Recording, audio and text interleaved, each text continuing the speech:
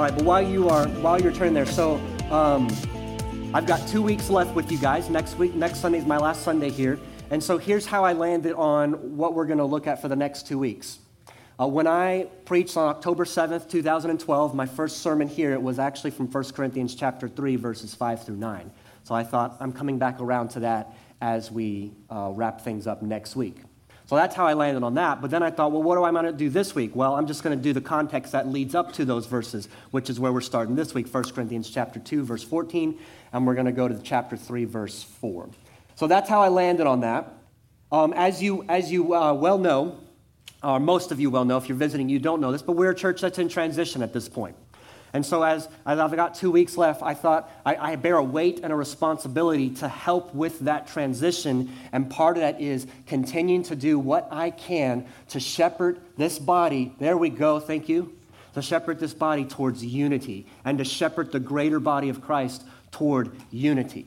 And so that's the idea behind these next 2 weeks is what does it look like to transition well and to pursue unity in a time where it is very easy to be divisive.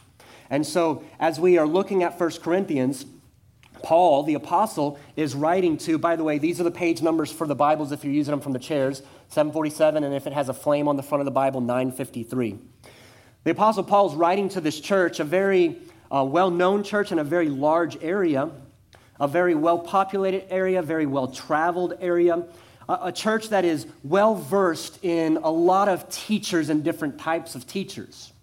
And so as he's writing to this church, as you start to track through 1 Corinthians chapter 1, he gives thanks for them. He gives thanks because he's heard about the way that they're going. He spent a lot of time with them. About 1.5 years he spent with this church. You can find some of those details in Acts chapter 18. But he poured his life into this church, this community. He was beaten in this community and left for dead. And then the Lord in a vision said, go back in there because I still have many people here and I will protect you. And so he goes back in there even after he's been beaten and dragged. It is in this town where he says to this particular group of believers, I know that there's not a single spiritual gift that you lack. And he's going to end up addressing that later on in this letter because where there is an abundance of the gifts there's also an abuse. And so he's going to go and address that. But he calls for them in chapter 1, early on, chapter 1, verse 10, he gives his first appeal to them. I want you to be unified. He'll say, I don't want you to be divided. I've heard about divisions. And so we start to get a glimpse as to why Paul's writing this letter, because he's gotten a report from Chloe. And Chloe has told him about things going on in this church community, and there are divisions, and there are factions, there are groups, there are cliques that are being formed around certain teachers. And he's saying, I don't want that to take place here. And then he knows that he's been accused of some things. He knows that he has had some criticisms come his way because when he spent his time among the Corinthians, he didn't speak eloquently, although he was capable of doing so. He didn't speak with lofty words and high levels of wisdom, although he was capable of doing that. Instead, he tells them that when I was with you, I preached Christ and him crucified. And this message, this simple message, Christ and him crucified, and then the implications of what it looks like to live in light of that, he says that kind of message to all the different people who value knowledge, who pride themselves on being wise, who pride themselves on having certain levels of knowledge that other people don't have, and so therefore they're enlightened above everyone else. He says in that kind of context, when I speak about Christ and him crucified, it sounds like utter foolishness. And he says it is to those who are perishing, but to those who are being saved, he says it's the power of God. He then says, and while I was among you, I didn't come to you and speak eloquently. I didn't come to you and speak with high lofty wisdom. I came to you with that simple message, but with demonstrations of the Spirit and in power. And so the message that he was bringing, the simple message, was backed by the power of God. And he says, I did that so that you wouldn't put your faith in men or the teachings of men or the wisdom of men, but in the power of God. Okay? So he goes on, And as we start to get closer to where we're gonna pick up, he says, but when I was among you, he said, but I did teach some wisdom when I was among you. It's not that he only taught the simple salvation message. He said, I did that, but then there were times I did speak wisdom to you. He said, but it's not a wisdom that people around you would have known. He says, it's a wisdom that comes from God. It's a wisdom that's been hidden in God for all these ages, but has now been revealed through the Spirit. And therefore, it has to be understood by and through the Spirit. Hey, that kind of gets us run up to where we are, but here's what I want to do. Here's where we're going this morning as Paul addresses it. He's concerned about the unity of this church. He's concerned about the divisions that are taking place. When people who have the Spirit behave as if they lack the Spirit, there will be division in the church. He's going to be talking to a group of believers. That's clear from chapter 1. He's addressing them as saints. He's addressing them as people who have been set apart by God in Christ Jesus and who are called according to the will of God. They're believers. They have the Spirit. When people who have the Spirit, though, behave as if they lack the Spirit, there will be division in the church. And that's what Paul addresses here. So I want to start with chapter 3. What we're going to do is I want to show you the problem. I want to show you the problem and then show you how Paul starts to address the problem. So look with me at 1 Corinthians chapter 3, and we're just going to look at verses 1 through 4. He says, but I, brothers, I could not address you as spiritual people, but as people of the flesh, as infants in Christ. I fed you with milk, not solid food, for you were not ready for it. And even now you are not ready, for you are still of the flesh. For while there is jealousy and strife among you, are you not of the flesh and behaving only in a human way? For when one says, I follow Paul, and another, I follow Apollos, are you not merely being human? So here's the problem. In this church in Corinth, there is jealousy and there is strife. There is competition, there is comparison about what others have or who others are following, and there is strife, there's contention that's taking place. And he says the reason that's taken place, if this has taken place, it indicates you're still operating and behaving according to the flesh, according to that person you are apart from the Spirit. He says, so that's why you have jealousy and strife. You're still behaving like people of the flesh, only in a human way. And he says this is how the jealousy and the strife is being demonstrated. One says, I follow Paul, and another, I follow Apollos. Obviously, Paul, the apostle, the one writing this.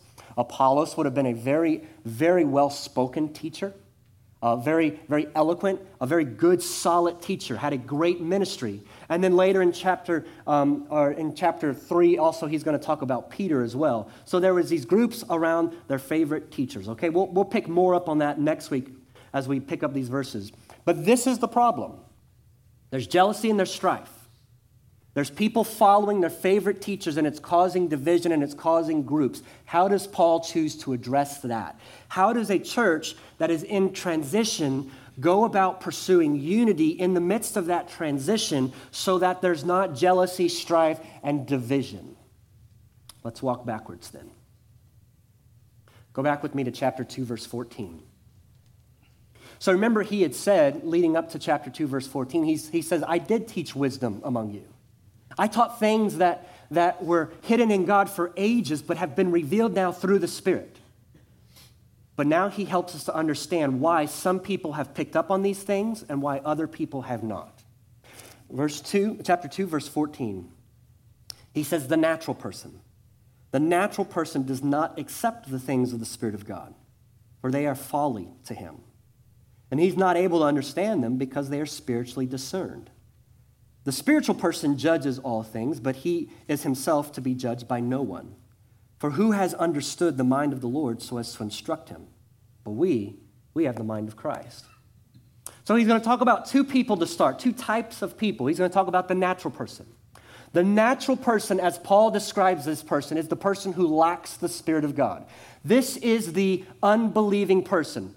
This is the person who has not come to faith in Christ. Therefore, they have not been given the promised Holy Spirit. Therefore, they have not been made new. They have not been regenerated. They are not converted. They are not born from above. They're natural. They're still just merely human. They are, in other places, Paul would say they are dead in their trespasses and sins. And they are living their life in accordance with what they know and in accordance with their nature, which is natural, meaning it lacks that which is supernatural. Okay, that's the contrast he's setting up. So the natural person is the person who does not have the Spirit. It doesn't mean they don't know things. It doesn't mean they don't even know the Scriptures. You can know the Scriptures, you can know the Word of God, and still not know the God of the Word. You can know a whole lot about the Scriptures, and yet still never know the God who breathed those Scriptures out. I have known many people in many different settings, both in churches and in educational settings, who could run circles around anyone else I know with regard to their knowledge of the Scriptures. And yet, it's entirely possible that people in those positions, and I have known them, cannot know the Lord, even though they know some of the deepest things about Scripture. Just simply being able to spout knowledge, just simply being able to recite verses, just simply being able to say, I read my Scripture, does not guarantee that a person has the Spirit. You can read the Scriptures just like a textbook, and you can learn a lot of things from it. You can know what the original audience was being communicated. You can know what the original writer was trying to communicate. You can understand historical context. You can dig into the Greek and you can dig into the Hebrew and understand the use of words. You can get on the deepest and technical levels and you can grow in your knowledge, and yet you still can lack the Spirit and do all those things. And Paul understood that because he was writing to a culture who prized knowledge and believing things rightly and believing at the highest level so that they might be enlightened like no other person. He knew his audience. He knew his context. And he's saying to them, there are natural people all around you. There are natural people, even though he was teaching things that come from and through the Spirit, there are people who it made no sense to them. He says the natural person, the one who lacks the Spirit, they do not accept the things of the Spirit. When they hear the things that come from the Spirit, and that includes, one, the simple salvation message. That includes that God sent Jesus the Son to live and to die in the place of sinful people, even though he was innocent. To then raise from the dead to a new type of life, overcoming sin, overcoming death, and that those who will respond to him by faith will receive the life that he himself rose to. It includes that. But it also includes then all the implications that come with that and the things that God himself freely gives to those who love him. And he says when the natural person hears it, it just sounds like foolishness. And I want you to just think back for a moment before you were a believer, if you're a believer now, and think back to the first time you met a Christian. The first time you heard someone tell you the gospel. The first time someone said, have you been born again? Where do you go? Or do you know where you're going to go when you die? When the first time that you heard someone say, can I ask you some questions? Right? What did it sound like to you when they started to explain to you that you were a sinner? And because you were a sinner, it meant that you can't measure up to God's standard. And yet God himself did something for you by sending his Son, Jesus, who is God in the flesh. And he came and he was God in the flesh and he lived a perfectly obedient life. And then even though he was innocent and undeserving of it, they put him to death on a cross. But he was doing that for you because he was taking what you deserved. And then when he died, he was dying having taken the penalty, the wrath of God for your sins. And then this same Jesus, who was God in the flesh, fully human, fully God, he rose from the dead. And then he appeared to those who were his followers. Can you remember the first time you heard that message? And they said to you, now, will you believe this? Will you receive this? Can you remember the first time that you heard that, what you thought? I'd be willing to bet for many of you it sounded like utter foolishness, craziness. First off, you were probably, some of you were offended. Why would you call me a sinner? You don't even know me. Right? And then you start to think about, I'm not as bad as whoever else you compare yourself to. And you start going down that road. I know plenty of people who are worse than I am. And I do a pretty good job trying to live my life as best as I can. Who are you to judge me? That's probably a road some of you went down. So then you never got past that. And then if you got past that and you were being kind and listening to this person who probably had some great zeal and enthusiasm, then you're going, you mean to tell me that one, you think there's only one God in all of the world? And all these people who say they worship a different God, you think you've got it right? Okay, so maybe some of you went down that road. And then you're saying, and this God that you worship, you say he sent his son, but he wasn't born to God. He wasn't like Zeus or Thor or anything like that. Not a demigod, but God in the flesh. And you start to listen to this message and you think, it sounds like foolishness. Now, if I'm being honest with you, and if you can be honest with yourself, if you were to think about it with eyes like that, it still does sound like that. It absolutely still sounds like foolishness when I run it through my filters, my grids, apart from the Spirit of God. Right? Because it makes no sense. If I was going to try to save people who are in rebellion against me, one, I'd have to think real hard about whether I want them to be saved. Right? And then if I was going to come up with a plan as to how I'm going to save those who I've created and who are rebelling against me, I'm not sure. In fact, I know I would not have come up with this plan. It makes no sense. And that's what Paul's saying. To the natural mind, to the natural person who lacks the Spirit of God, they cannot accept, they do not accept these things because they're from the Spirit of God. But he goes even further and he says they're foolishness to him, and he is not able to understand them. It's not simply that the natural person does not accept the things that come from the Spirit. It's that the natural person who lacks the Spirit cannot even understand them, which tells us this. We need a work of the Spirit before we can even understand the gospel. I am not in a condition that I can understand the gospel apart from God extending his grace to me. Okay?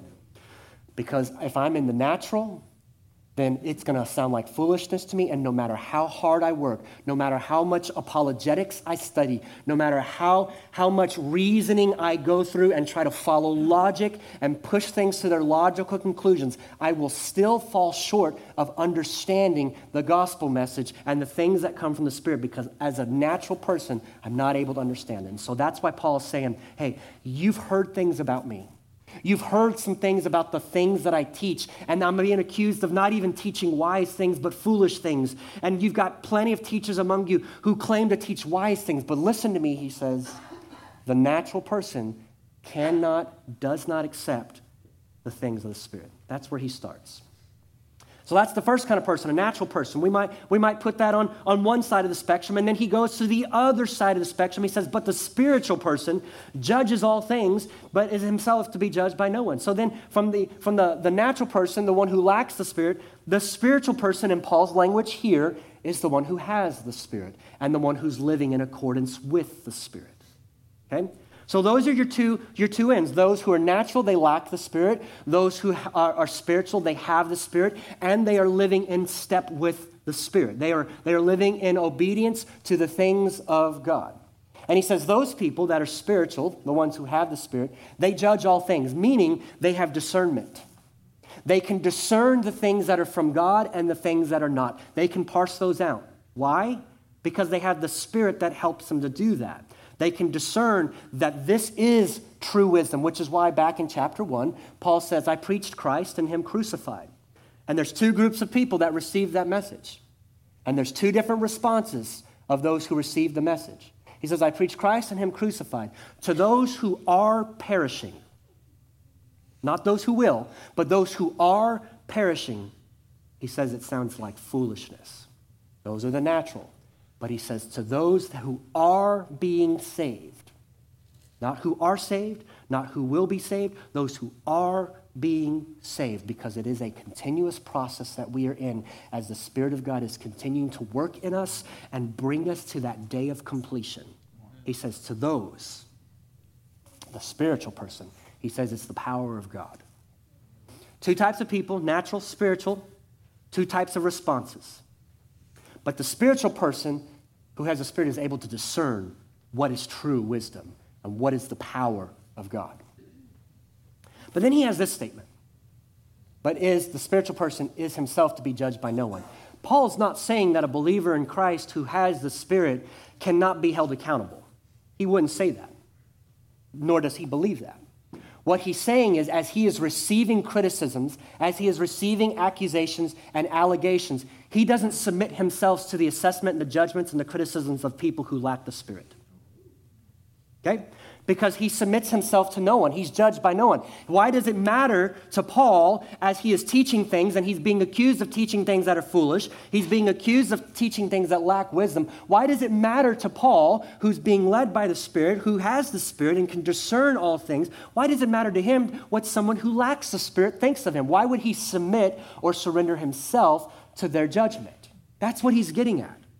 So the spiritual person, they have discernment. They can judge all things. They can parse out that which is from God and that which is not. And they don't submit themselves to those who criticize or make allegations. And so as you're living your life, there are going to be people who say, what you believe is foolishness. And then you're going to have an opportunity to respond. Are you going to submit yourself to their judgment, their accusations, their assessments of you, and say, maybe they're right. And now you're submitting yourself to someone who lacks the Spirit? Or are you going to say, I know, you can't understand, you don't accept it because you don't have the Spirit. It's only by the Spirit that I can even discern that these things are of God. Okay? That's what he's getting at. Two types of people, natural person, spiritual person. And he goes on in verse 16, and he quotes from Isaiah chapter 40. You know by now, Paul is thoroughly Hebrew. None of these guys that wrote the New Testament detach themselves from their culture or their education. In fact, they build all of which they write on it. And so he goes back to what he knows. He goes back and he says, for who has understood the mind of the Lord? So right on the heels of the spiritual person can discern all things, judges all things. He says, who can understand the mind of the Lord so as to instruct him? But we have the mind of Christ. So what is he getting at? He's pulling from Isaiah chapter 40. It's a fantastic chapter. You should read it. You should make it one of your go-to verses when you need to be grounded, when you need your perspective adjusted, when you need to be encouraged. This is one of those chapters that puts you in your place, gives you a right perspective.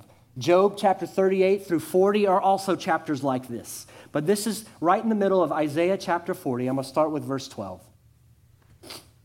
Who has measured the waters in the hollow of his hand and marked off the heavens with a span, enclosed the dust of the earth in a measure, and weighed the mountains in scales and the hills in a balance? Who has measured the Spirit of the Lord?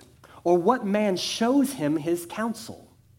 Whom did he consult, and who made him understand? Who taught him the path of justice, and taught him knowledge, and showed him the way of understanding? And of course, the implication in all of these is no one. Nobody. Nobody else has measured the waters in the hollow of their hand, all waters across the earth. Nobody has marked off the heavens or the dust of the earth, right? We're thinking now Genesis chapter 1 where he separates the waters from above and the waters from below. And he brings dry land out from the waters that are below. We're thinking like that now. Who instructed him in that? And then this part right here that I have in yellow is the part that Paul is quoting. This is the part he's referring back to. When he says here in verse 16, for who has understood the mind of the Lord so as to instruct him, this is where it's coming from. What man shows him his counsel? And the answer is nobody instructs the Lord. Nobody gives him instructions or helps the Lord understand anything. And he goes on, of course, and says, who did the Lord consult with? The answer is no one. So this is what Paul is drawing back on. So he says, when we're talking about a spiritual person has the ability, because of the Spirit within him, to discern all things. Who has understood the mind of the Lord? The answer is no one. Yet, here's what he says, but we have the mind of Christ. Now, when he says, but we have the mind of Christ, he's talking about spiritual people who have the Spirit. He's not talking about the organ of the mind. He's not talking about the brain. He's not talking about, hear me, he's not talking about Christ consciousness.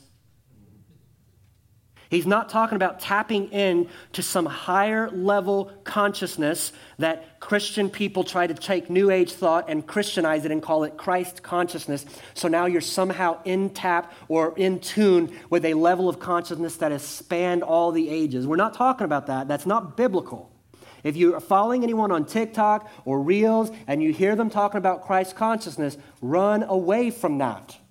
I remember when Kanye West, I realized I need to clarify, when Kanye West came out with his gospel album a few years ago, and it was really good musically, and there was a lot of good lyrics to it. I was listening to him teach at Lakewood, Joel Osteen's church. Who you associate with sometimes can be revealing. But he was on the stage and he was teaching, and Joel's over here, and he's always got a smile on his face. And Joel's over here, and he says, "Amen."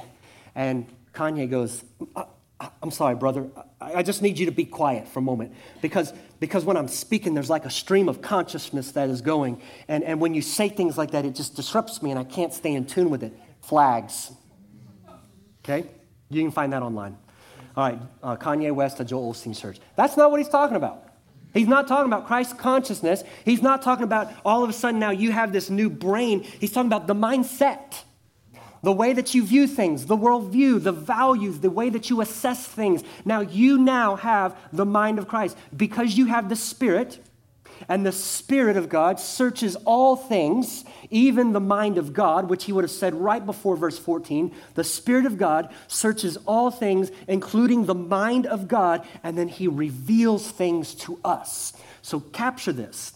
If you have the Spirit of God, you have the one who lives inside of you, who also searches the mind of God, understands the mind of God, and makes things known to you from the very mind of God. Amen. How can you understand anything about God apart from him, apart from the Spirit who searches the mind and then reveals that to you? You can't. But if you do have the mind of God being revealed to you by the Spirit of God, now Paul can say, we have the mind of Christ. We can now view things with the perspective shaped by the Spirit of God. We can now treat people in the way that the Spirit of God helps us to understand how to treat them. We can now discern things that are from God, teachings that are from God, people that are from God, whatever the case may be, events that are from God, and we can discern that which is not. Can we do it perfectly? No, because we're still fallible. But we have the Spirit now, and we but have to ask and learn to listen and follow. We have the mind of Christ. That's the backdrop. That's how he leads into what we started with. But I, brothers, could not address you as spiritual. So you've got natural, they lack the Spirit, and then you've got spiritual. These are people who have the Spirit, and they're submitting their lives to the Spirit. They're living in step with the Spirit. So now having explained those categories, he says, but brothers, Corinthian believers, when I was with you, I couldn't speak to you like you were spiritual people. But wait a minute, Paul, you addressed them in chapter 1 as saints, set apart people in Christ, called by the will of God. They're believers. That's the definition of a saint. When Paul talks about a saint or a holy one, he's set apart. He's talking to believers. Amen.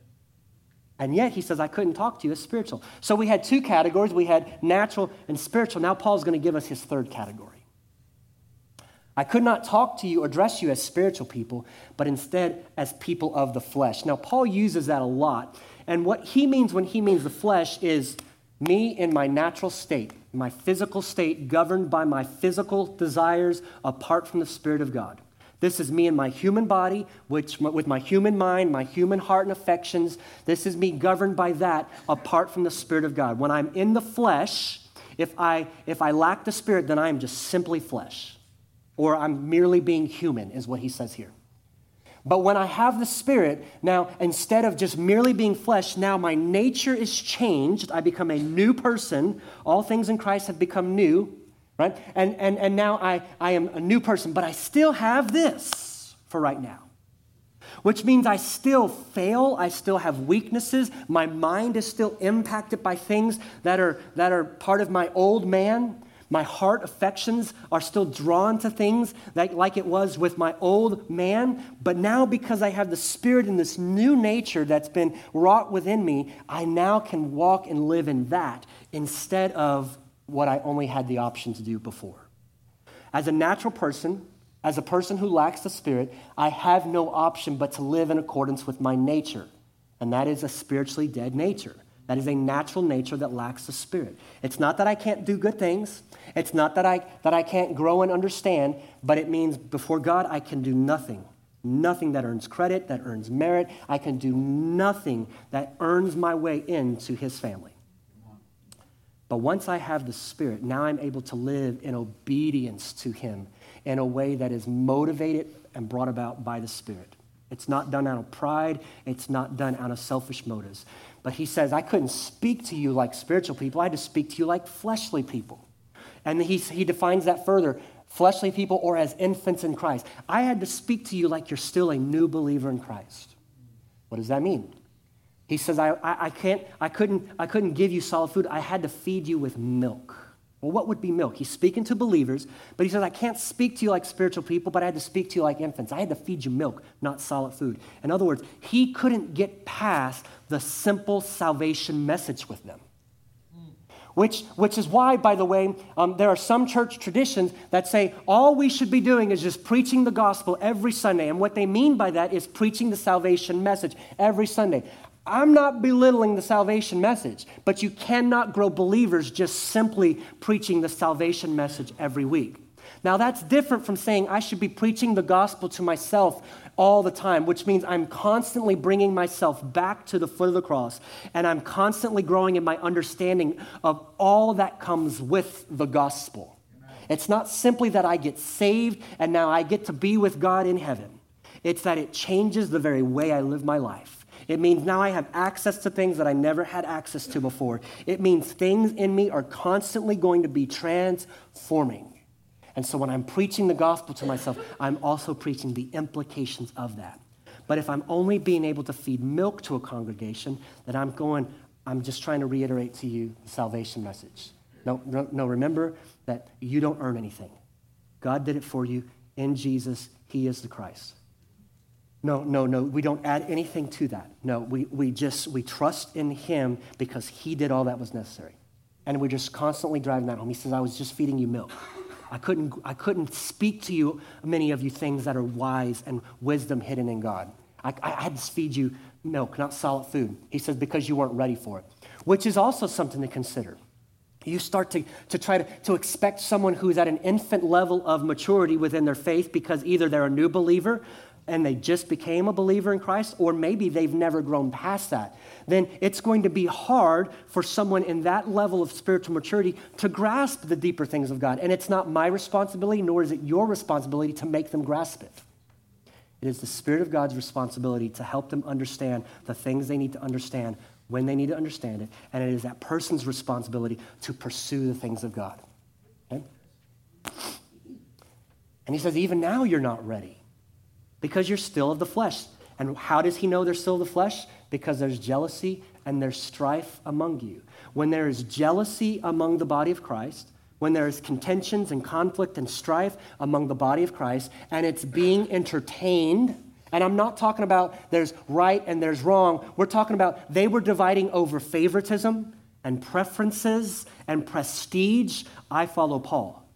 I follow Apollos. And each of those men probably had nuances, uniquenesses in some of the things they taught or how they taught them because of their understanding, because of how God has wired them, or maybe the way they communicated or the way they lived their life. Maybe some people were drawn to Apollos because he was more eloquent, and I really like that eloquence, and I want to be eloquent like that. And because Paul chose to just be simple among them, maybe they are not drawn to the simple because they live in a culture where wisdom and knowledge is prized, so they wanted to be able to compete with that. And then others are going, the simple gospel. Just Paul put it to us, and there was just divisions. He said, that's the indicator. That's the indicator that there is division among you when there's jealousy, which includes competition and comparison, and this person has that person got that opportunity, this person was included here, I don't get to be included in these kinds of things. These are the kinds of things that start to stir jealousy. That person's being discipled by this person, right? And I want to be discipled by this person. Whatever the case may be, we are petty people. We find things to be jealous about. And it doesn't take much for us to pick something to compare ourselves with someone else. So how does a church that's in transition navigate that transition while pursuing unity and avoiding division? You stop comparing. You stop competing. And you stop wanting and longing for that which God has not given you, but that someone else has. One, you don't know how they got it and if it's even from God. And two, if he wanted you to have it, he'll give it to you. While there's jealousy and strife among you, are you not of the flesh and behaving only in a human way? For when one says, I follow Paul, and another, I follow Apollos, are you not merely being human? When people who have the Spirit behave as if they lack the Spirit. Now you have context for that statement. You've got a natural person, they don't have the Spirit. You've got a spiritual person, they have the Spirit, and they're living in step with the Spirit. But you can have a person who has the Spirit who's still living in the flesh like a babe in Christ. So when you have a congregation and a body of believers that are going through transition, how do you pursue unity in the midst of so many opportunities to find division? One, we need to make sure that we are people, if we have the Spirit, that we are living in step with the Spirit, that we are pursuing the things of the Spirit, that we are aligning ourselves with the mind of Christ that we have. Remember, mindset, values, worldview, the way we see people, the way we treat people, the way we speak to people and think about people, all of that gets shaped and formed as we have the mind of Christ. Where do I get the mind of Christ? From the very Spirit of God who lives inside of me now, because he himself searches the very mind of God and reveals things to me. Apart from the Spirit, I can do nothing except that which is natural to me, which is division. So it is entirely possible for people who have the Spirit to behave as if they lack the Spirit. If that takes place, you will have division. If that takes place, we cannot pursue unity. Does that make sense? Yes. Okay. So next week, then, we'll pick up on what did those divisions look like, and then we'll see how Paul addressed that and why he viewed it the way he did. So, Father, now, I know that is a very straightforward message. Probably makes some people uncomfortable, but we've got to be willing to step into the pasture and step into the mess that's there. And we've got to be willing to say, I'm going to get dirty, instead of avoiding the pasture and smelling things, but not willing to see what's actually there creating the smell. And so, Father, we want to step into this, but we want to step into it with your grace. We want to step into it with your wisdom and your guidance. We want to be people who are being led by your Spirit. We want to be people who are submitting ourselves to your Spirit. And so if there is any part of us that is not in step with your Spirit, show us. Show us that we might bring that before you, that it might be dealt with. That we might align ourselves more with this mind of Christ. For others in this room, God, they may be realizing this morning, wait a minute, that natural sounds a lot like me. This morning, would you let things that have been deceiving them, things that maybe have been keeping them from being able to see as clearly as you might be showing them this morning, their need for the Spirit of God that you give when we trust in the Savior, Jesus. Would you show them their need and their understanding, and help them understand that they need what Jesus has done for us at the cross. That there's nothing that I can do to contribute. There's nothing that I can do to earn it. He did what was necessary, and the only way to the Father is through the Son. And would you show them that, and then bring them into your family, making them new, giving them life as they are born from above, and the promised Holy Spirit now comes and takes up residence in them, that they might now start to grow in a completely different life.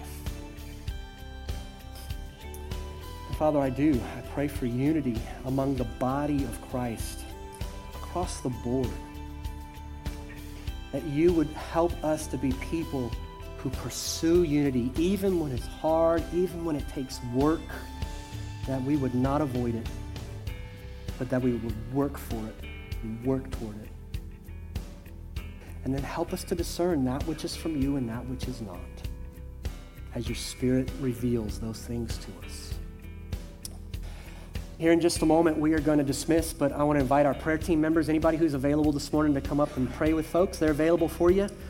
Anything you'd like prayer about, if it's something the sermon has stirred up, if you have some kind of sickness, disease, or ailment that you would like prayer on, they're glad to pray with you about those kind of things. If you have questions about the gospel, what does it look like to trust in Jesus, they're available and willing to visit with you about that as well. Okay, so they're coming forward now. Now may Yahweh the Lord bless you and keep you. May Yahweh the Lord make his face to shine upon you and be gracious to you. May Yahweh the Lord make his face toward you and give you peace. Amen.